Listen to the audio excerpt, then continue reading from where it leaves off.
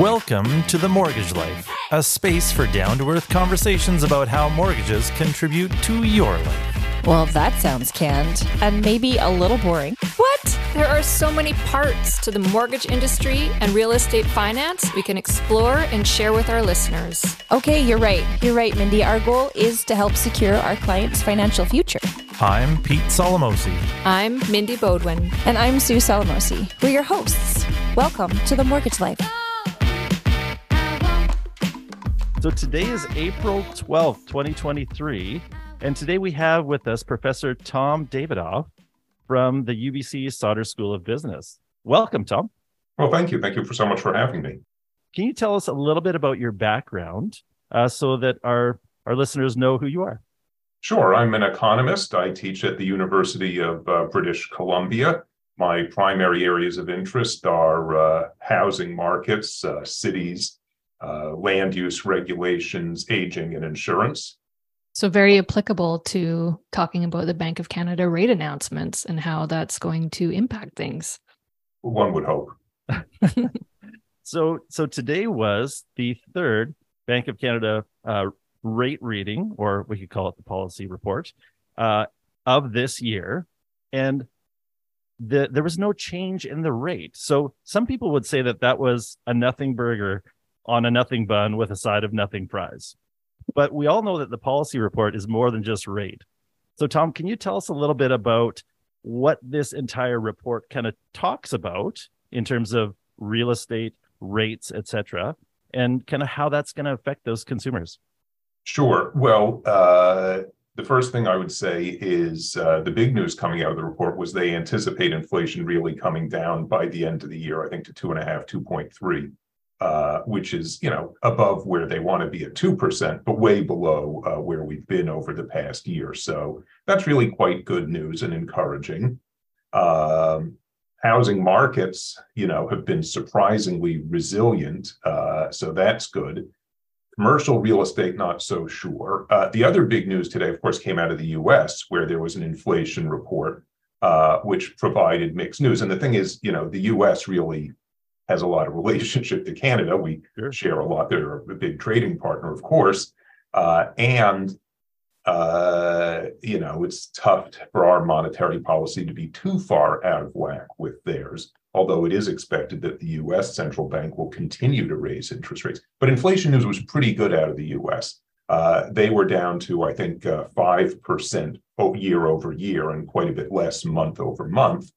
For the main index now, you can think about components of inflation, and there the news was a bit more mixed, but pretty good news out of the US, no change in Canada with an expectation of rates continuing to decline. So mostly, I wouldn't say a nothing burger day, I'd say a pretty solidly good day. So these sort of market happenings right now, what is this all telling us about real estate and the price of real estate and even the building of new real estate?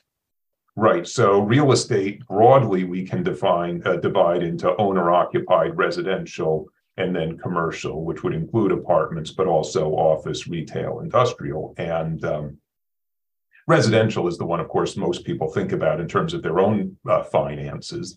And what's been really striking is everybody knows if you've tried to buy a property or refinance your home or just renew your mortgage loan, interest rates are up a lot. We had incredibly low interest rates, 1.5% for 5 years, roughly at a low point. And now we're up to as high as, 6.5 on variables. And that's tough. That's a really big increase. Fixed rate loans much more expensive than they were. So you would think that would really drive down prices, because when rates go up, how much of a house you can afford to make payments on falls, and it can fall pretty dramatically and has. So you would think prices would have collapsed because of buyers just couldn't pay current prices. That hasn't happened. And for an investor, of course, rents aren't going to come close to covering mortgage payments. So you'd think there'd be no more demand. Well, that's been true. I think demand has fallen quite a bit, but supply has fallen even more. People who didn't want to sell their home, a year and a half ago when prices were 20% higher than they are today. Well, if you didn't want to sell at that price, you don't want to sell at today's price either. And so the withdrawal of sellers from the market has prevented prices from collapsing. And now there's a little bit of a race going on, or a war of attrition. That is, will rates come down to bring buyers in before enough sellers die, get divorced, change jobs, or whatever it is that sort of forces a sale? And that'll be interesting to watch. That's almost my next question. I think you have telepathy, because if we're looking at a market that has had a lot of downward pressure on homes because it's been tougher to qualify, what does that mean for rates moving forward? Like, is the fact that the inflation has started to come down, does that mean that the Bank of Canada will start to ease off on rates, or are they just going to hold steady? And in addition to that, that's the variable rate side. What does that kind of translate to in terms of the fixed side? Because the fixed kind of comes from a totally different side of the market. That's right. I think 10-year bonds, which are longer duration bonds, which measure not just where are interest rates today, but where are they going to be over the next many years, I think they were about flat today in response to the news from the Bank of Canada. But 10-year rates are now lower than short-term rates, and that indicates that people believe rates are going to come down, because the Bank of Canada will say we're close to or at our target inflation level, and then as a result, they can bring rates down. So people think rates are coming down. Now, exactly where, that's something you can read off of the yield curve. What month do they think rates are going to come down with what probability? That's, of course, harder to know. But there's a general view that these high rates we're seeing today are probably not going to be here for too much longer. How interesting. See, because of all this, I think the Bank of Canada in their monetary policy report today, they kind of point to the fact that there might still be a recession. Oh, yeah, that's certainly a possibility. We saw the bank collapses in the U.S. So, generally speaking, when banks start to be more cautious about making loans, doing things like lending to people who want to, apartment is the easiest to understand, or an office building, right? If somebody wants to buy an office building, a bank is going to be really reluctant to lend at prices that haven't collapsed, because the rents, which haven't changed as a result of high interest rates really, and may have fallen due to COVID and vacancies, right? The landlord just won't be able to make payments, and so the loan won't get made. You don't have investment. Well, there's businesses that are much more sophisticated than office building landlording, right? Like tech, any kind of investment project, it's the same deal. If consumer prices aren't growing as fast as interest rates, investment isn't going to make sense. So that means businesses don't invest. That means there's not capital to employ labor with. And that means lower employment growth and possibly unemployment growth. And that's when you start to get into a recession. So with mentioning the US bank collapse, and then of course we got the Swiss bank one as well, are Canadian banks in trouble?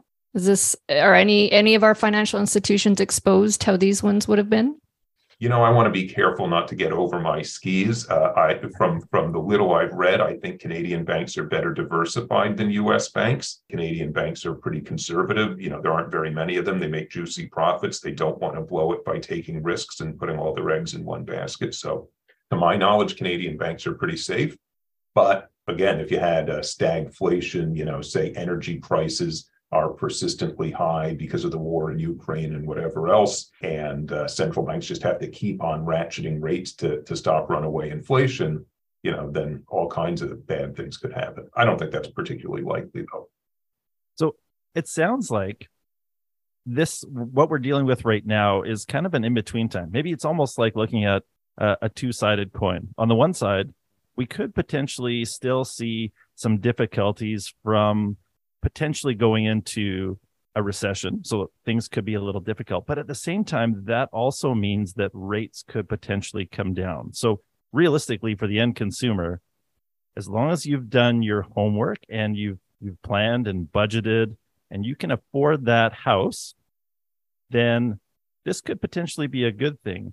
But don't get too far over your skis.